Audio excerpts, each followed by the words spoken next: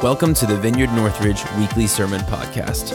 We hope you enjoy this message by Dennis Kozlov. For more information about our church, visit our website at vineyardnorthridge.org or find us on social media at Vineyard Northridge.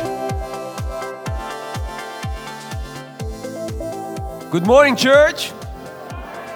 I don't even know how it became a thing. I don't know, but it's a thing now. Dennis comes, he says, good morning. The church goes, good morning, Dennis. I love that. Everybody loves that. That became my trademark. I don't know how it happened. All right, guys. We're starting a new series today. We entitled it, The Gospel of God. And it's going to be based on the book of Romans. And I'm looking forward to that. But before I start, I want to make a couple of preliminary notes. And I'm going to give it a disclaimer. It's not going to be an expository preaching. I'm not going to, you know what expository preaching is? When you just go through the book and you go through every chapter, verse by verse, you unpack every single concept, word, phrase. It's good. It's good for studies, but we're not approaching to this book this way. We're approaching it thematically. There's a general theme there, and the general theme is this, the gospel of God. The gospel is a good news. Okay.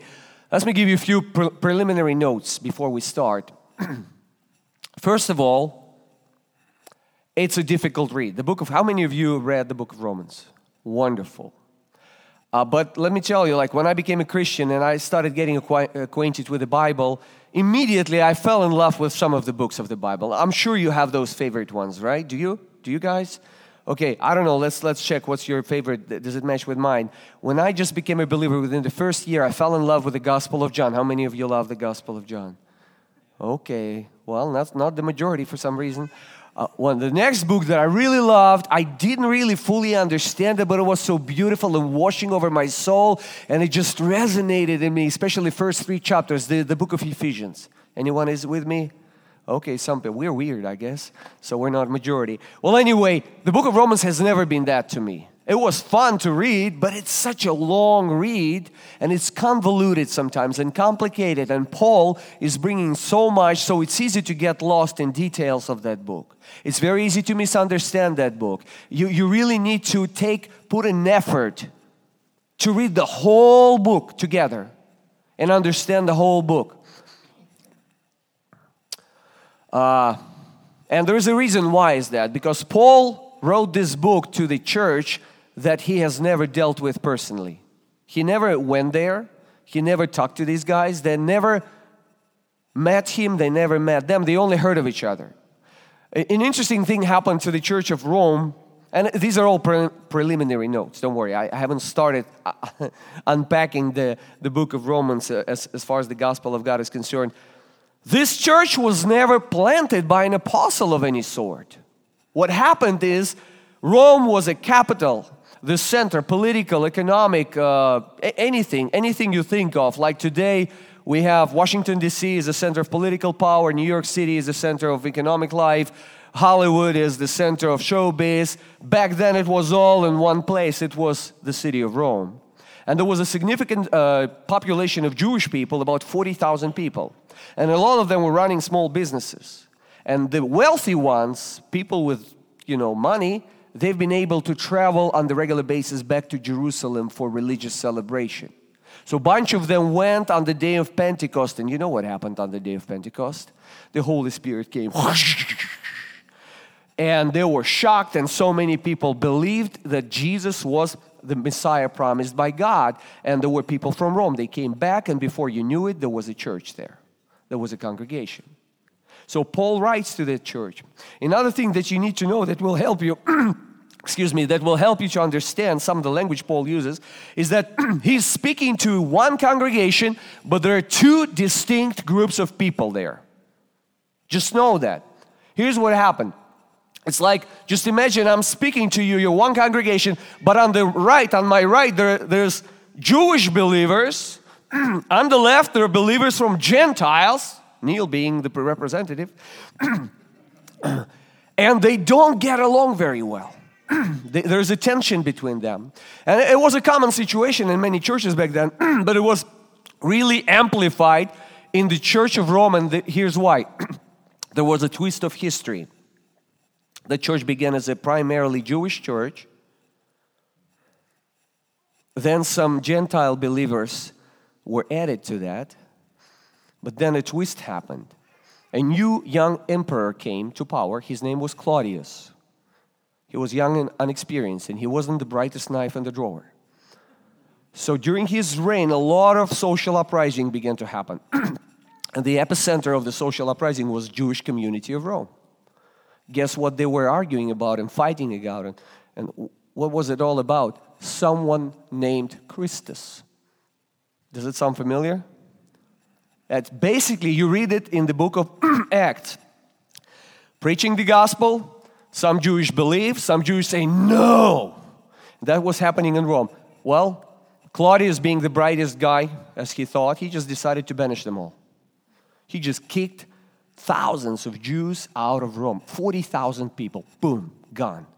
So what happened to the church? Church that was predominantly Jewish and then a little bit of Gentiles, all of a sudden like, hey, where are all the Jewish guys? They're gone. So for years they were meeting as a pure Gentile church now. Then Nero came to power after Claudius was gone. And believe it or not, Nero, being a horrible person, was a pretty smart politician in the beginning. He realized, well, getting rid of Jews is not good for business. He brought them all back. All of a sudden, years later, all those believing Jews, boom, showed up again, and now there are two groups of people there. I'm sorry for taking so much time, but it will help you to understand the book. It will help you to understand why Paul constantly, it will help you. Start reading and studying this book on yourself, and you will see, every once in a while, you will see passages, and you would almost feel, Paul now is talking to this side of the congregation. He's talking to Jews. He's talking about things that Jews know. And then he runs to this side, and he starts talking about, things that Gentiles know. And then he would tell Gentiles about Jews and the role of Israel. You understand that.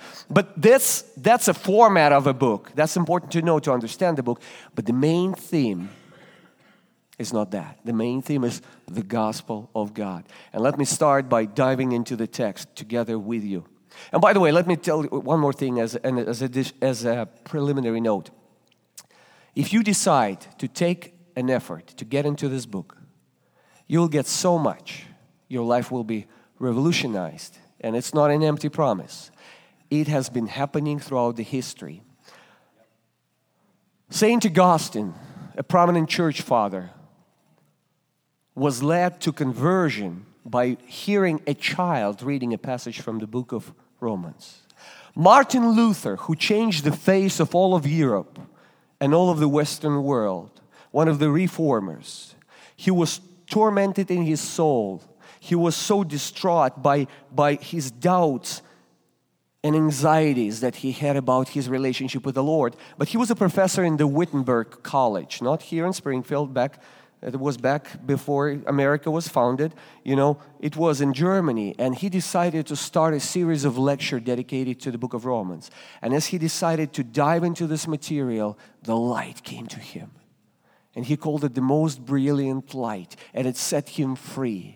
It established him in the understanding and realization that God loves him unconditionally. He has given His grace in the person of Jesus Christ. He began to understand grace and law and how they're not mixed together. He began to stand against the religion for the gospel. He began to understand the justification by faith. There was a poor Chinese preacher that nobody knew about back in 30s. Last century. And he went to Europe and he gave a series of lectures based on the book of Romans. His name was Watchman Nee. Have you heard of him? So those lectures on the book of Romans, the series of messages were transcribed and edited and published as a book that became to be known as Normal Christian Life. Any of you read this book? That immediately became Christian classic. Immediately became Christian classic. Several years ago, I gathered a group of people, talking about small groups, to study the Bible. And we took that book as a basis of our study. So that's the book, basically, Watchman Nee's commentaries on the book of Romans. And those Christians were all seasoned Christians, many years of Christian walk. All of them have reached the point of they were not satisfied. Listen, within a matter of few weeks, all of a sudden the revival began to happen in their souls on the personal level. To such an extent that one lady decided that she wants to be baptized again. One lady was receiving so much, she was calling her son, who lived in California, every single night after the small group, and she would just share what she got. And the son began to experience revival over the phone. And as the end of it, he was backslidden Christian. He decided to rededicate his life to the Lord. He found the church out there in California. He got baptized, and he's walking with the Lord as a result of that. So please take it seriously. Try to get it. Yes, it's difficult to understand sometimes, but it's totally worth it. It's very rewarding because the gospel of God is presented in that book. Excuse me. I'm having my morning allergy. I apologize. Okay, let's start reading the book.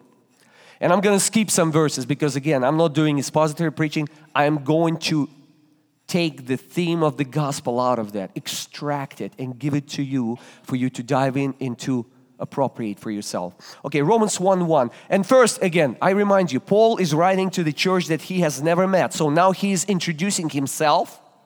And right after that, he begins to introduce his message, the gospel. Here's what he writes about himself. He says, in Romans 1:1, he says, Paul, a servant of Christ Jesus, called to be an apostle. Listen to this. Set apart for the gospel of God. Set apart for the gospel of God. Paul planted probably hundreds of churches. He spoke on thousands of topics. But he never considered him. He said, I gave you the whole counsel of God. But when he summarizes his ministry, he said, I am set apart for the gospel of God. Listen, guys, let me read it a little more. So Romans 1:3-4, he says, this gospel is concerning his son, God's son, Jesus, who was descended from David according to the flesh. Those Jewish believers go, yay, according to the flesh, and was declared to be the Son of God in power, according to the Spirit of holiness, by His resurrection from the dead, Jesus Christ, our Lord. And those Gentiles go, yay! That's the gospel. Paul said, I am about the gospel. My name is Paul. If you want to understand me, I'm set apart for the gospel. I'm all about the gospel. That's all I want to speak about. Romans 1:15. He is writing to a group of believers that has been in existence for years. He is writing to a church. And he says this, so I am eager to preach the gospel to you also who are in Rome.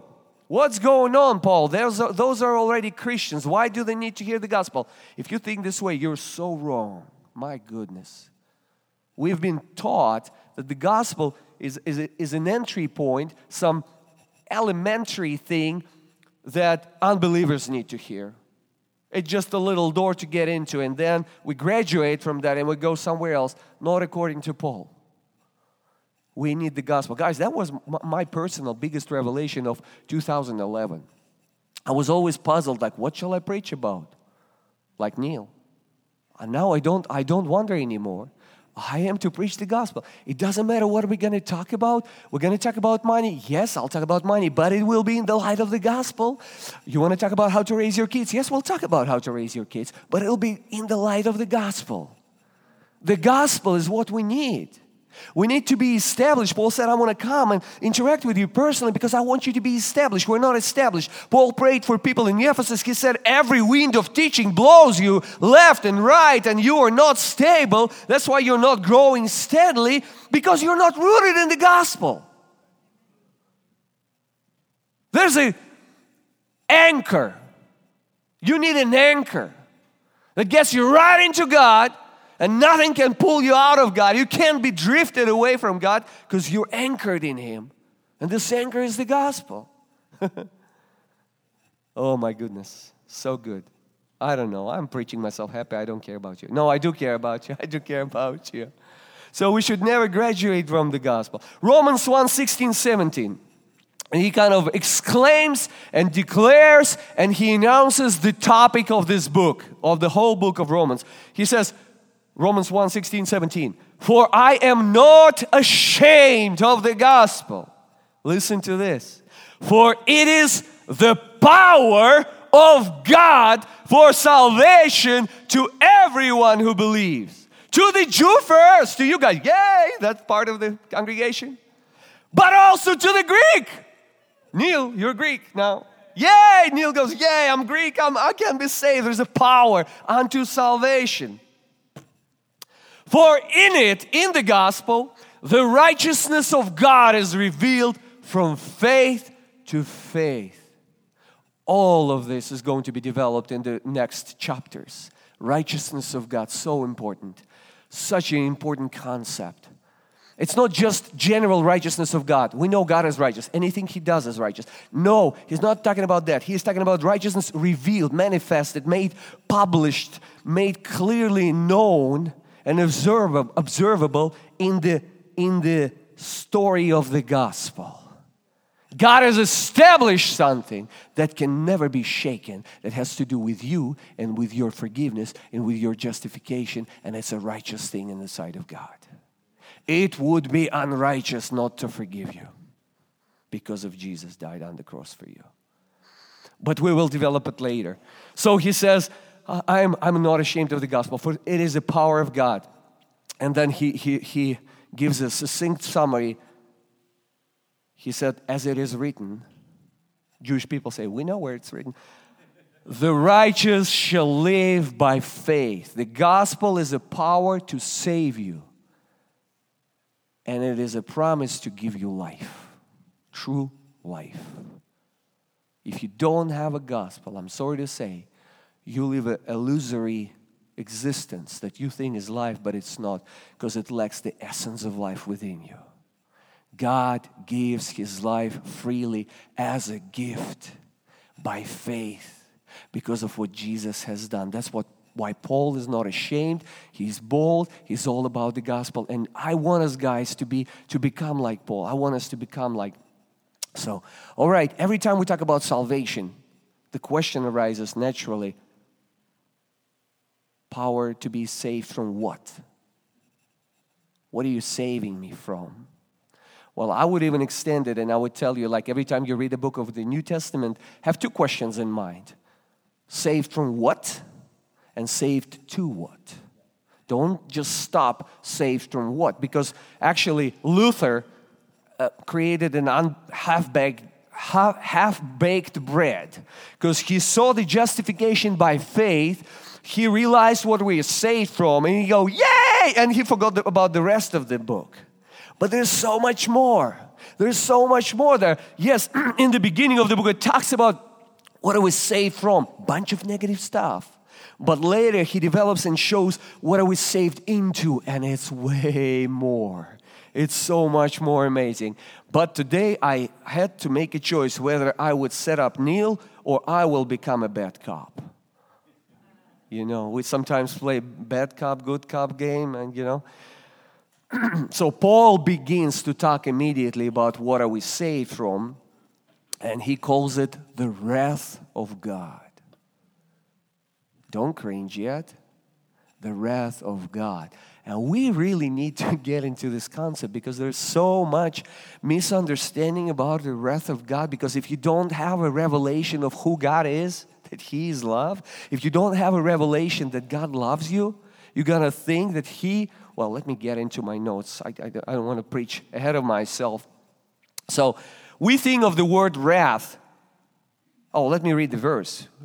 He begins immediately. So he says, I'm not ashamed of the gospel because the righteousness of God is revealed in it. And he uses the same word revealed, but now he's talking about, for the wrath of God is revealed from heaven against all ungodliness and unrighteousness of men who by their unrighteousness suppress the truth. Paul, I thought you're talking about the gospel. Paul, you were going to tell us good news. Paul, do you know that the gospel is translated as good news? Do you realize that, Paul? Why are you bringing like tons of bricks, this wrath of God thing, Paul, because that's part of the gospel, guys. I'm sorry. I need to be faithful to the text of the Bible, to the book of Romans, and he says, for the wrath of God, that's how he begins the gospel. The good news begins with the bad news. The wrath of God is revealed from heaven against all ungodliness and unrighteousness of men, who by their unrighteousness suppress the truth. So the first thing Paul talks about that is a thing that we are saved from by the gospel is the wrath of God. We think of the word wrath as extreme anger, right? Have you seen wrathful or angry person? Like a road rage, how do you call it? Road rage, yeah, that's ugly, right? So a dictionary definition of a word angry. Strong feeling of annoyance, displeasure, or hostility at someone or at something. Do you know that it's very important whether it's at something or at someone? If I'm that someone, that's a whole different story. So here's the thing. It doesn't say God gets angry at you. He's annoyed by you. He says clearly, God's anger, it doesn't even say God is mad at you. It says God's anger is revealed, manifested against, not you, but against all unrighteousness and all ungodliness. And it's super important to understand. It is super important to understand. You see, love is a nature of God. I'm not talking moody God. God is not moody. His mood doesn't swing. His attitude, his disposition to you is not going to swing. But love can be angry. If I have a child, let's say a teenager, let's say a young teenager, 10, 12 years maybe, a boy who wants to be cool, and some other boys tell him that there's a place out there, and if you want to be cool, you're going to go there and hang out with some cool guys. And you, as a father, you know what's going on there, all this shady business. And your son disobeys, and he goes there anyway, and you learn about it. And you're just running there. And by the time you get there, he's already talking to a man who you know is a drug dealer and a pedophile. Hey, listen, I don't know about you. I'm not going to be cool. I'm not going to be chill. I'm going to be very mad. I'm going to be very angry. And I will do some harm. I'm a small boy, but guns are legal in America, you know? So, and I'll probably grab my son, and he will experience some of shaking and raised voice and a lot. Why? Is it because I hate my son? I love him dearly. I fight for him. I protect him. This indignation, and you understand it's just an imagery used, ascribed to God. He's not a human being. He's not overwhelmed and overcome by his intense feelings. He's God. He loves us. But what the anger of God is, it's an experiential reality in our life. You and I know you're all Christians, most of you are. You can live in experiencing God's anger, God's wrath. Not because He's angry at you, but because you're doing something that goes against the grain of the creation. I moved to America and in 2014. And in 3 years, I developed depression. It took me about half year or maybe a year to realize and to acknowledge that I developed a depression. And it was serious. I mean, it was bad. Like I had a hard time waking up in the morning. I had a hard time doing anything. I felt like I have no strength for anything. And I try to be a scholar of everything. I try to study everything that I face, I encounter. So that was a new thing I wanted to study. I went to the library and found some books on psychology, and I began to read about depression. And I thank God I found that book. It was a book written by a non-believer, or maybe she's a believer, but she was hiding it so well, so I didn't know she's a believer. Anyway, I started reading that book on depression, and in the very introductory part, I read this. Your depression is a messenger that announces to you that you do not live right. What? It hit me. It pierced me. It cut my heart open. And I needed to hear that because not a single pastor would dare to say me such a thing. Do you understand? That's what the gospel is doing. The gospel is telling you the truth about you and about me. Not because it hates you, not because God hates you, but because God wants you well. God doesn't want you to experience the wrath of God. And you can live and experience the wrath of God because you would live in a dysfunctional way that would get you going against the grain of creation. Because the creation has a fingerprint, like the God's design is built inherently in every single thing you experience in this creation, including yourself. I hope I'm not too complicated. Okay, so the word wrath, which is Greek word orge, is an interesting word. It can be translated as temper, temperament, disposition, nature, heart, passion, anger. It's translated as wrath. It actually I may make some of you blush, but English words like orgasm or orgy come from the same word. It's something intense, So, anyway, let me reiterate it. God's wrath is a biblical concept. Don't try to get rid of it. It's important to be faithful to that. But if you read it carefully in the light of the Gospel of Paul, it's never against people, but it's always against their unrighteousness and ungodliness. Because these things, listen carefully now. Unrighteousness and ungodliness, it's not some weird, abstract biblical terms. They determine what kind of life you are going to live today. They're very relevant. Because they're seeds of hell. I call them seeds of hell within you. And they will sprout if they're not addressed. And you will live in hell if you let them sprout and bear fruit. And you will make life of your people that you interact with, your family, your friends, hell too. That's one of the main points today, guys. We need to be saved from ungodliness and unrighteousness in this life. We're so indoctrinated in the West that every time we hear the word salvation, we think, it's a salvation like in some future from something called the lake of fire or the hell. No, I'm talking about being saved from hell now. Do you understand that the veneer of civility is very thin?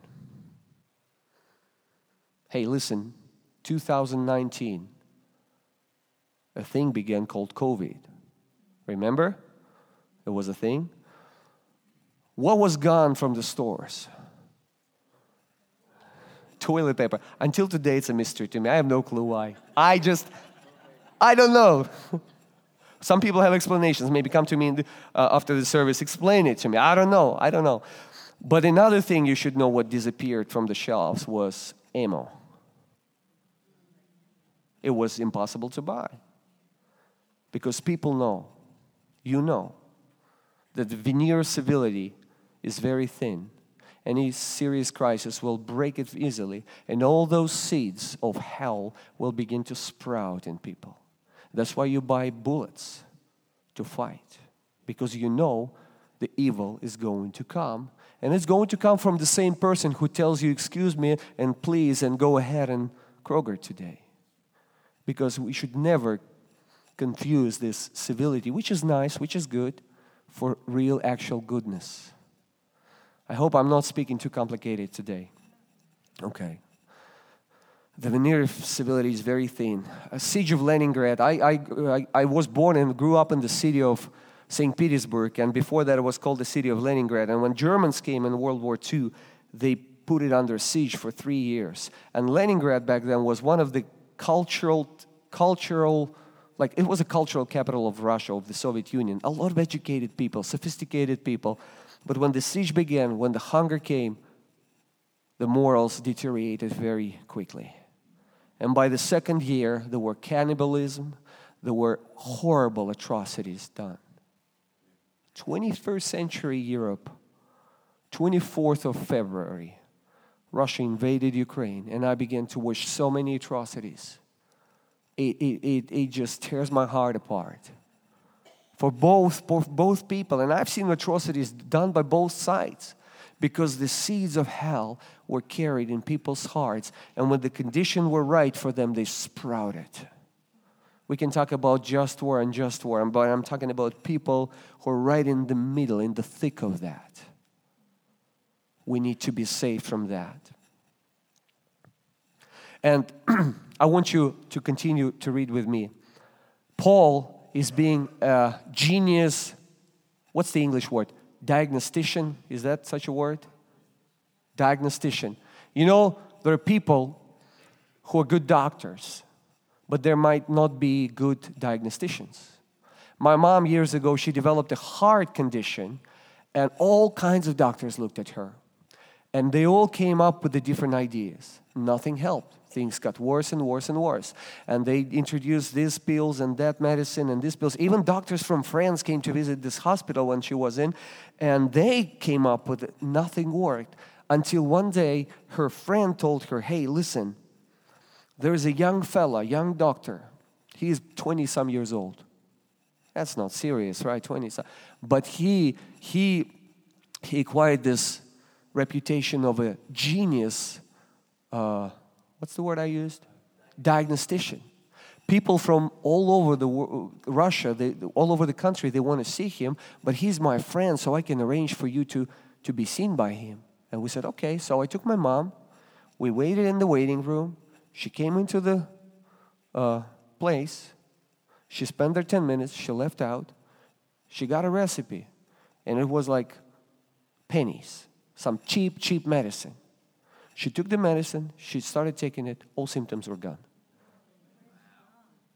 That's what good diagnostician, and Paul is a genius diagnostician. He tells us why we experience the wrath of God in our life. And let's dig into that. And Paul begins to explain this process that takes place in humanity in general and in you and me and personal. Romans 1:21. For although they knew God, they did not honor Him as God or give thanks to Him, but they became futile in their thinking, and their foolish hearts were darkened. Do you hear that? You know, some of you might be new to church culture, and you come and you say, these guys sing too long. I mean, speech makes sense. So the guy comes to the stage, he speaks something. Sometimes it makes sense, sometimes it doesn't. At least there's a point to that. I get some information. What about the singing? Listen, you have no clue how good it is for you. Worshiping God washes your soul from all the seeds of hell. You need to worship God on the regular basis. And Paul, being this diagnostician, he actually aims at that. Let's go on reading.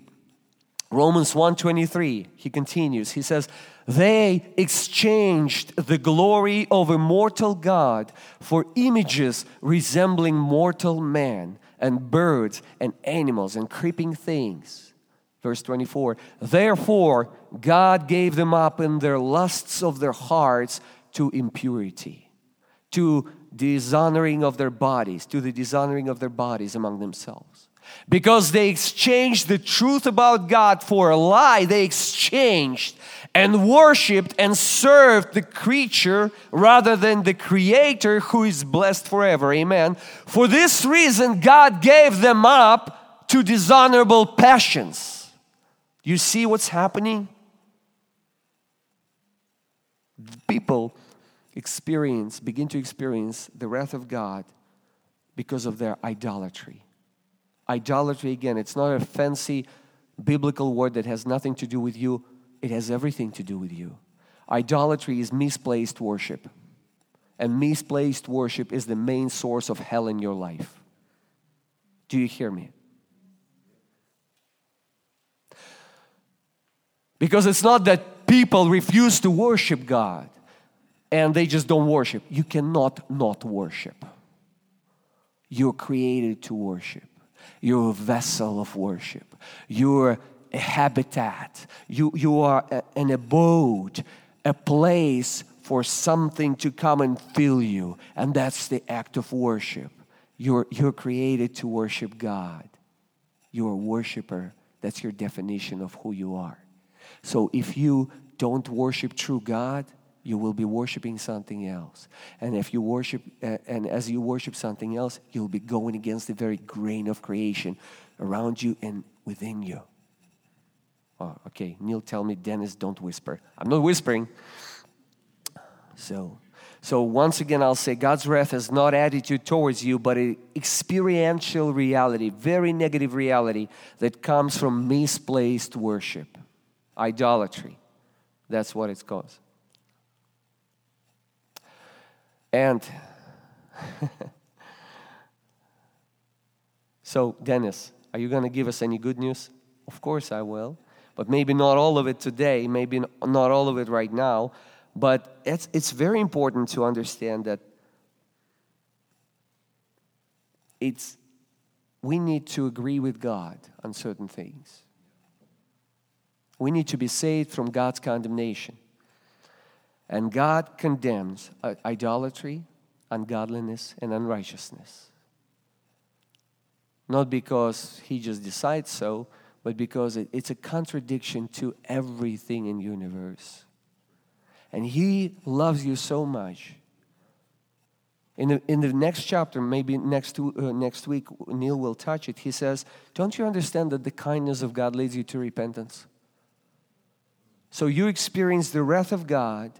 And actually in Greek there are two words denoting the wrath of God. One is a simmering wrath, and another one is like boiling over. It's like, you're boiling a milk. You're trying to heat the milk on the stove. So just a second, it boils over. But it simmers there. If you're doing it right, it's hot and it's going on. So a lot of people live in the simmering wrath of God in many areas of their life. And God wants them to be saved. And to be saved is to receive the gospel. And the gospel begins with a condemnation of the way people live in disconnection with God. Every single letter Paul writes, he has these two dimensions. He has a vertical one and he has a horizontal one. And we're mainly concerned with horizontal one, how we deal with people, how we build our relationship, are we successful or not. But God said, it's all going to be broken if you don't take care of the vertical one. And the vertical one begins when you realize, oh, I suck at that. That's basically what He's asking you to do. He's asking you to acknowledge that you really suck at being good with God.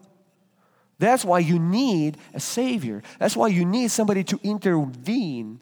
You're like that alcoholic that in order to get on the track of recovery, the first step that alcoholic needs to make is what?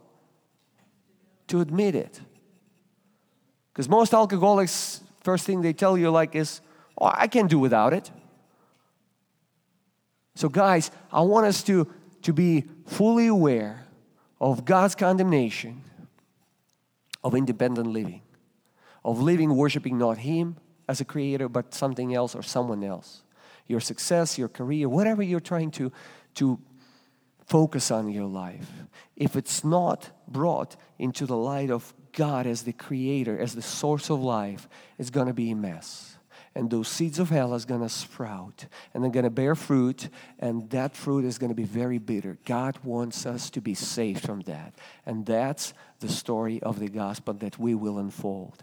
You will know in this series what are we saved from and what are we saved into. And the very first thing that we need to know that we're saved from is that from the wrath of God. And I don't know whether we have this verse. I came up with this very late, and maybe we didn't get it to our media people, but I'm going to read it to you. In chapter 8, Paul picks up this topic of wrath of God again, and he says, Christ died for us. Chapter 5, if you're taking notes. Chapter 5, second half of verse 8 and verse 9. Christ died for us. Since therefore we have now been justified by His blood, much more shall we be saved by Him from the wrath of God. God saves us and restores our ability to be true worshipers of Him, so that not the wrath of God flows through us, but the kindness of God flows through us, but the grace of God flows through us. It's up to us today whether we're going to live in the wrath of God or in the kindness of God. God still loves you whether you live in wrath or in kindness. He's not going to change that. He's not changeable. But it's up to you, and the gospel gives you this freedom of choice to live in His kindness or to live in His anger, in His wrath that is built into this reality. I would like to invite you to get together with us into this series. And Neil, why don't you come and wrap it up together with me? So that was message number 1, an introduction to the gospel of God in the book of Romans. Thank you, guys. Amen. That's right. Good word, brother. Yeah, we have a resident expert on this. And Dennis, I just thank you so much for what you've shared.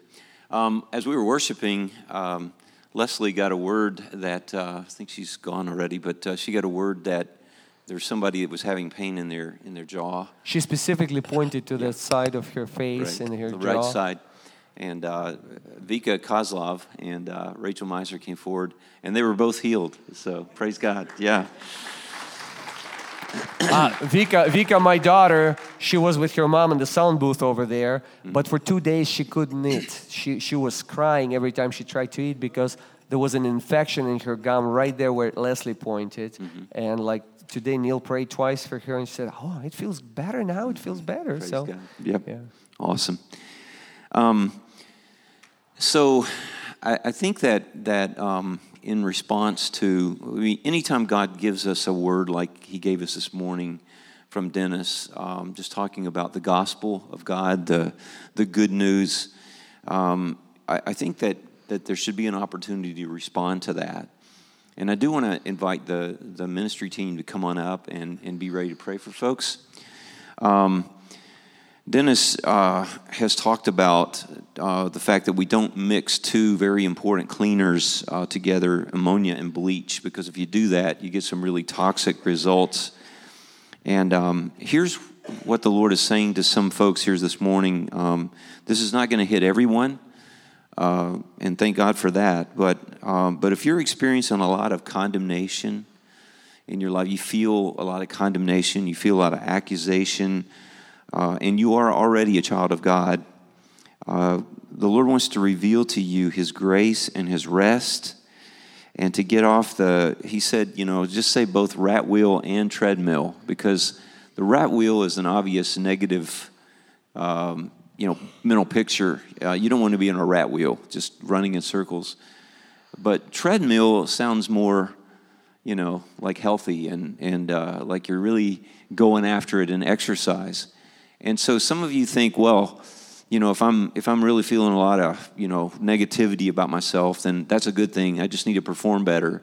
And so either you're feeling really hopeless and beat up and you want off the rat wheel because you're just exhausted from trying hard. Or you feel like, if I just strive a little harder, try a little harder, work a little harder, maybe I can please God. If I just perform better, then God will be pleased with me. And you're not yet to the point of, you're on the treadmill, but you're not yet on the rat wheel.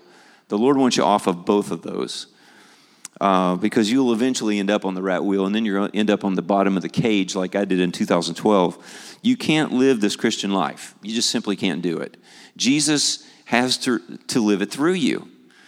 Okay, that's we preached that in union with Christ this last series. So you can't live it. You have to receive His grace and say, Lord, You paid for everything. You paid for all my sins, and You are in me to live Your life through me so I don't have to. I can't, but You can. I can't perform well enough. I can't be good enough. I can't, in my own strength and my own wisdom, I'm always going to fall short. So You just come and live Your life through me. And just realizing that You love me so much. The Lord loves you so much. If you belong to Him, His love for you is relentless. His grace towards you is relentless. Grace upon grace upon grace. It's like the lapping of the waves from the ocean on the shore. You get, Paul said, where sin abounds, grace abounds all the more. We don't want to sin. If we're Christians, we don't want to live in sin. We sometimes do. God's grace just comes right in behind that. Grace upon grace. And so, if you're struggling this morning with the performance thing, you're either the rat wheel or the treadmill, please get off of that and come up and let someone pray for you. I would like to add to that, and please don't think we're starting a second message. But like when the word condemnation, and God condemns certain things, but His love is like this. Like, let's say you find yourself living in a house that is condemned. It once was a beautiful house, but it's like dilapidated, infestation of all sorts, asbestos, whatever word, like black mold, whatever, everything. Yeah. So, but you're still that's the only shelter you have. The offer of the gospel is condemn this house together with God and say, He comes to you and He says, this is not good. Do you want a new house? Yeah. We need to burn this one down. That's right. and if you're still clinging to that and say, yeah, but it's still a little good, no, step out and say, let it burn. Yeah, amen. Yeah. And God is going to build a new house on that foundation. That's right. Beautiful new house. Yeah. That's your life. Yeah, amen. That's how the gospel works. So That's right. if it's you today, you identify yourself as a Christian, but you're still struggling with condemnation and guilt and a lot of things. You experience the wrath of God. You don't have to. Step out. Condemn this whole thing. Don't cling to parts of it. Say, let it burn. Lord, burn it all. He did it on the cross, and He's going to respond by building a whole new house for you. That's good. That's really good. Thanks for listening. We hope you enjoyed this message. For more information about our church, visit vineyardnorthridge.org or find us on social media @VineyardNorthridge.